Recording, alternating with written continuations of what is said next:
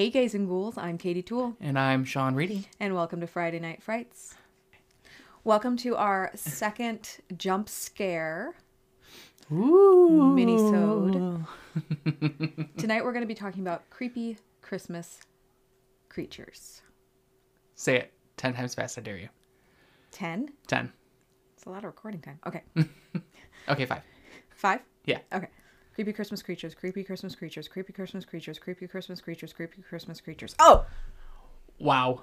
Okay. I would like to confirm that was one take. That was one take. Like, that was the first time I did that. Yep. And I did it. 10 Bitches. out of 10. Kate is here to fuck it up. Anyway. So I have been doing some research on the origins of the Christmas holiday and also some just truly bizarre things that people around the world do at Christmas or believe, sort of creatures mostly that people believe in during Christmas. Obviously, last week we had our Krampus episode. Krampus is by far the most famous, at least in America, of the sort of darker side of Christmas lore, right? But there are plenty more. And the movie notwithstanding, because as we mentioned in the episode, the movie makes him a little more vicious than he tends to be in the original lore. Some of them are really that bad. Mm-hmm. So, yeah. So it'll be fun. The Christmas season sort of lends itself to spookiness. Right. When Sean and I decided to do a Christmas-themed horror movie every week in December, we were kind of shocked when we started listing Christmas-themed horror movies and discovered just how many of them there are. Mm-hmm. I think that you could argue that there are actually more Christmas-themed horror movies than Halloween-themed horror movies. Just about, yeah, actually. If not more. I would say probably more, yes. More, like at least even, right? Like outside of the Halloween franchise and like Trick or Treat. I mean, what other ones are set on Halloween? There aren't that many. Yeah. I mean, there are silly ones like Hocus Pocus and right, like kids ones, but like in terms of serious actual horror movies that are supposed to be scary, I think there are more about Christmas. Right. And I know that we'll talk about it like later this week for an actual full-length episode. But it just to tie it in, because this movie that we're talking about next is actually considered the first horror movie that is directly a part of a holiday season. That is true. And that would be Black Christmas. Right. Like this does predate Halloween. Oh yeah, by 4 years. Yeah. So Halloween would be heavily inspired by this. Oh yeah. You could see it. Well, I mean everything. Yeah. Everything made after this. Well, okay, we'll talk about that. Yeah, we'll talk about it next episode. Right. Don't Which you worry. we You'll are hear. recording in like half an hour as soon as we're done with this one. But that's how we roll. Anyway, This is no real song, Sean. But the Christmas season does lend itself to spookiness very well because it is dark, it is cold, right? We're in the throes of winter, and we're trapped inside. We're trapped inside, which is particularly a problem this year. Yes. During COVID. Right. It's particularly terrifying. Right. The holiday itself is a hodgepodge of traditions that many of which date back thousands of years. Like, yes, Christmas is a Christian holiday, but it goes beyond that, right? It is also a sort of global cultural phenomenon. Like, there are people who are not at all Christian who still celebrate Christmas. And the celebration in midwinter predates Christianity by thousands of years. Absolutely. Right? Generally, in pagan traditions, the celebration centered around the solstice, right? The winter solstice, because that was the point that the days started getting longer again. So the darkest days of winter were over, even though if you live in Michigan, that is Not true. But true. Not even remotely. No. December is the most pleasant part of winter in Michigan. Yep. And then there's another 4 months of pure hell. Of crap. Yeah. So but apparently, that's not the case everywhere. It means fair. We get that good old lake effect. We do. There's a lot of water around. What can you expect from a state shaped as a mitten? Mm-hmm. Not much warmth. Not much warmth, for sure. Mm-hmm. So just to name a few, obviously in Scandinavia there was the Yule festival that went from the winter solstice as long as that log burned, right? Mm-hmm. Traditionally, Yule lasted around 12 days. Mm-hmm. Interesting. Right? So there was also the Roman festival of Saturnalia, and really that possibly has the greatest influence on Christmas because Christianity at its origins was a Roman mystery cult, right? Like Christianity grew out of the Roman Empire. As anyone who knows the story of the life of Christ, right? Like he was living in the Roman Empire. It's right. The Romans that arrested him, right? So the co-opting of Christianity by the Romans in the 4th century CE is what really kind of cemented Christianity's fate to become a global superpower of a religion. Mm-hmm. So it makes sense that a lot of their traditions were absorbed into Christianity. So Saturnalia was a festival that lasted from around the winter solstice for a month, and it was raucous. It was it was celebrating the god Saturn, right? And it was just this wild party, and the world turned upside down. The slaves, because Rome had slaves, the slaves could be masters. Mm-hmm. And the peasants could be could act like rich men. And so everything was kind of flipped on its head, right? There was another Roman mystery cult that rivaled Christianity in popularity until the Romans officially adopted Christianity, that was dedicated to the god Mithras, which was originally a Persian, Zoroastrian god that then sort of got filtered down into the Romans. And his feast festival day, whatever you want to call it, right, was celebrated on the day of his birth, which was December 25th. Right?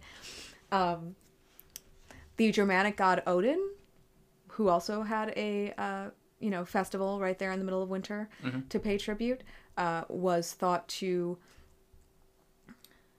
fly through the sky at night, observing the people to see if they were behaving themselves. He saw you when you're sleeping.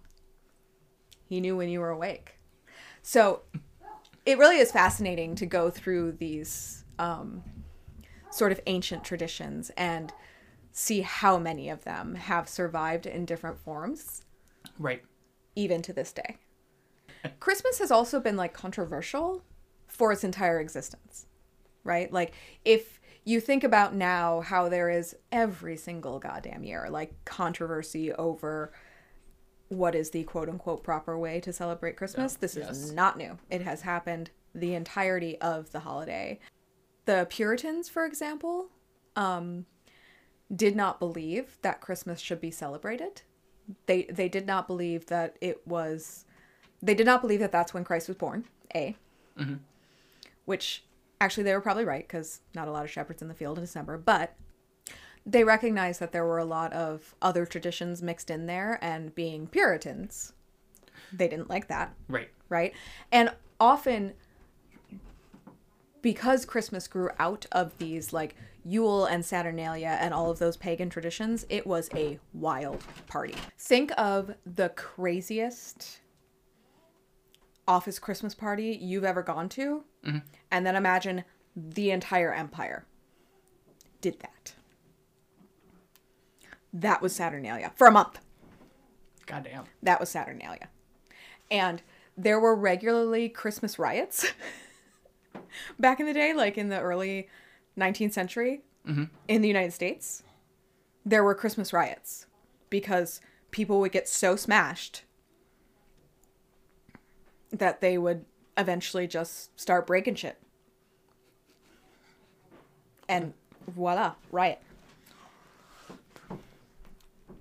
Our conception of Christmas as like a warm, family-friendly time of like peace and love and gathering was flat out invented in the 19th century.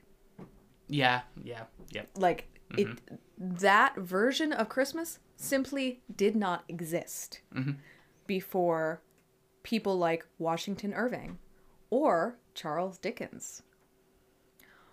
Clement Clarke Moore, who wrote, it's actually called An Account of a Visit from St. Nicholas, basically invented our shared concept of Santa Claus. The American image of like a jolly, rotund man in a red suit being Santa Claus is pretty much exclusively American. In other parts of the world, he looks much more traditional, and he's much closer to the original St. Nicholas.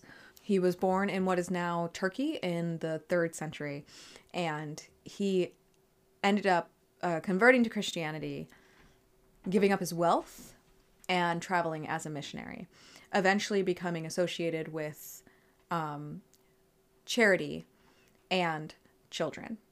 So St. Nicholas is the patron saint of children. The feast day of St. Nicholas is December 6th, which we talked about during the Krampus episode when we talked about how we really should have released Krampus 2 weeks earlier. But that's beside the point. It is, in fact, beside the point. So it makes sense that this is the man who would become Santa Claus. Right. Right. Like we said in the Krampus episode, in the U.S., Santa doles out both reward and punishment. The punishment is really pretty tame. Yeah. Basically, you just don't get presents. Right. You get coal. Which, if you think about when Santa, the like image of Santa was invented back in the 19th century, wasn't even that bad of a thing, because that meant that you could have like fuel for your home.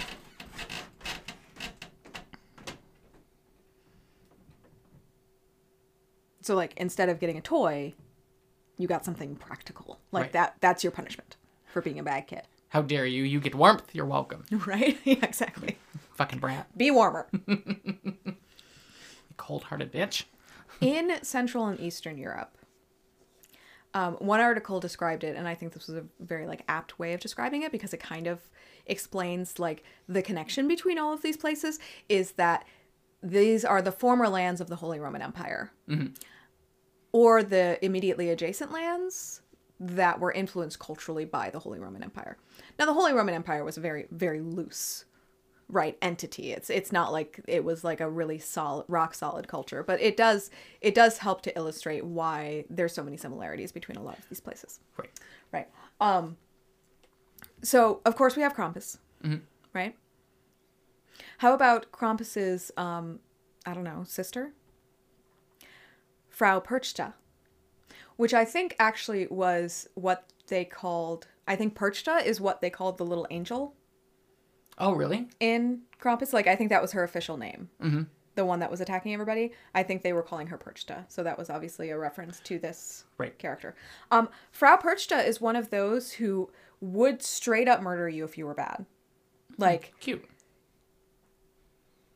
She's a witch.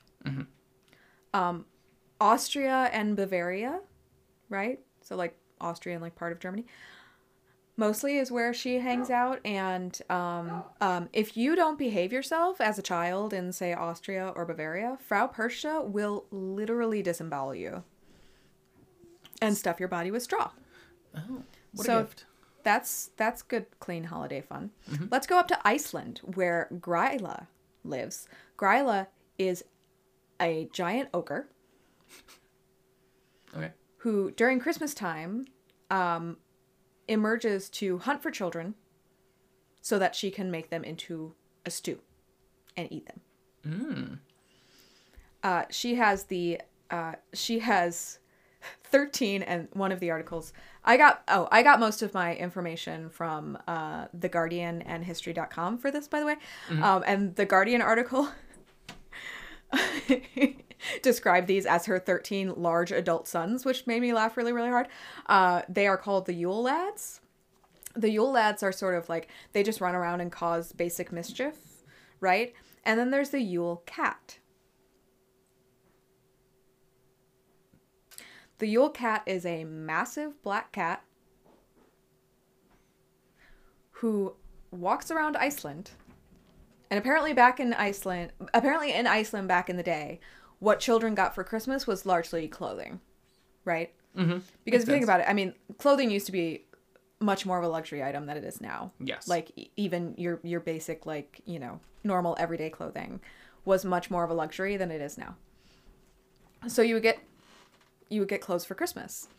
And if you were good, you got clothes for Christmas. And so that was your present. And that's what you had to show the Yule Cat, that you got clothes because you were good. Or it would eat you.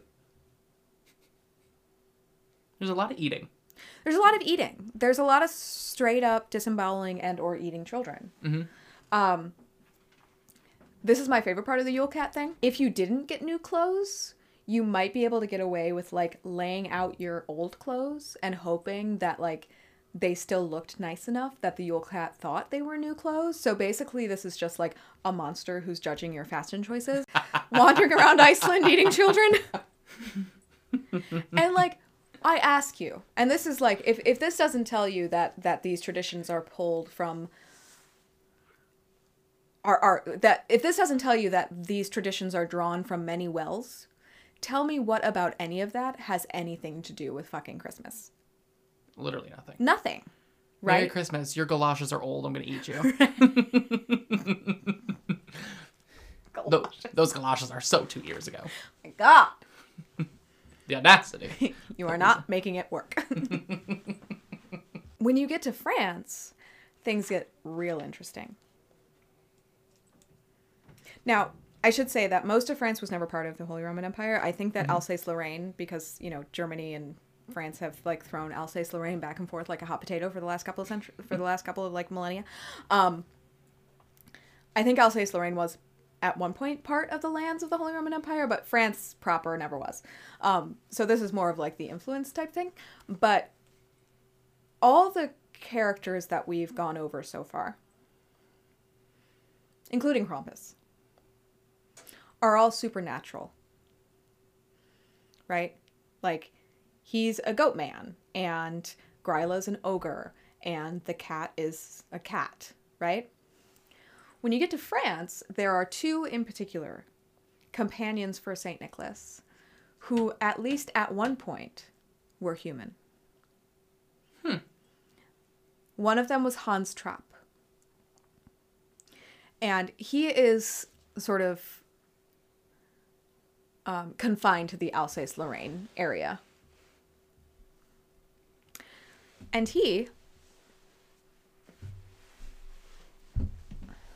was a cannibal. According to lore, right? I mean, like, we say real people with quotes, obviously. Well, of course. Right.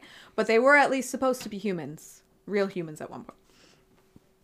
Apparently, he was a very rich man who was known for his greed and his cruelty. And he was also a warlock, right? Like, he used witchcraft and he made deals with the devil to maintain his wealth. Mm-hmm. He was excommunicated from the church, so he lost that wealth and his social standing, at which point he started roaming the countryside disguised as a scarecrow. And then... I hate that. And then he started eating people. He lured a shepherd boy into the woods, killed him, cooked him, and ate him. He was then struck by lightning, because God was like, I go have it. So now that Hans Trapp has been killed, he returns at Christmas, because his story screams Christmas, and hunts for children to eat. Again.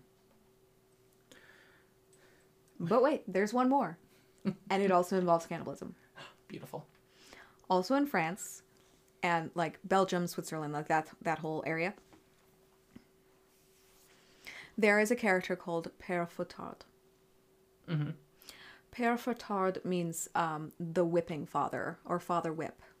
Okay. Obviously his story varies, right? But in most versions he was a butcher. And a well-to-do butcher. But part of the reason he was so well-to-do is because he and his wife were kidnapping, robbing, and murdering rich children, who they would then cut up and hide in salting barrels and sell as meat. Oh, God. Like Sweeney Todd. Right. Right? Clearly, Christmas all over it. Now, this at least does have a connection to a Christmas character, because the idea is that he was stopped by St. Nicholas himself. That St. Nicholas discovered these crimes and actually resurrected the children. And then either, depending on which version of the story you're hearing, St. Nicholas forced Père Fouettard to be his, like, slave, essentially, as punishment, or as repentance, Père Fouettard offered to be his slave. He was the head elf. He's the head elf. That's the head elf. Good shit. And so now he just, like, follows Santa around, like, dealing with the problem children. Mainly by whipping them. He doesn't eat them, but mainly by whipping them. That hence the name, Father Whip. Mm-hmm. So yeah, pretty horrifying. That's just a few. A very Santa Claus-like character in Japan has eyes in the back of his head, so he can see you at all times. No, thank you. I'm not kidding. Then, of course, there are the elves, right? So in Krampus, when we talked about the scene where, you know, my favorite scene where Omi just says elves in a completely deadpan voice and then they burst through the window. The Christmas elves are, like, derived, like, they're very nice. Our version is very nice and, like, fun and happy, and they're making toys for us.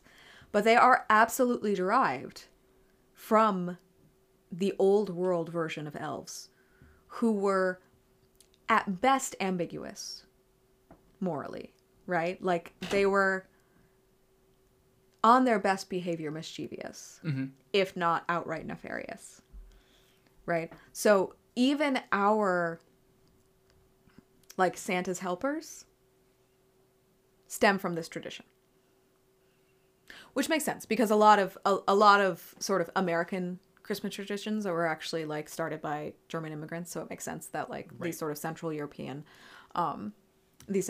traditions have seeped into ours. But it really is, it's just fascinating because almost none of these have anything to do with Christmas. Right. Like, and it, again, I know I said that, you know, as I said a few minutes ago, it's like, this is how you can really tell beyond, you know, people talk about people burning the Yule log and, like, the Christmas tree as these pieces of evidence that Christmas traditions are actually drawn from pre-Christian origins. Nowhere is that more evident and obvious than in these, you know, dark Santa's helpers. Because there is nothing pertaining to Christianity about any of them. Right. Right. But they're all, like, deeply tied to more ancient rites and rituals on the European continent. And I'm sure that if we expanded our view to other parts of the world, we would find other crazy creatures that people have co-opted from their indigenous cultures into Christianity to celebrate with Christmas. But this is supposed to be a mini episode, so I kept it mostly to Central Europe, to those that are most closely related to Krampus, since we just did that movie. So, but yeah, there are your creepy Christmas creatures. I love them. We hope you enjoyed this weeknight bite. Join us Friday nights for the big frights. We'll be celebrating with Black Christmas, the movie that kicked off the dark holiday trend.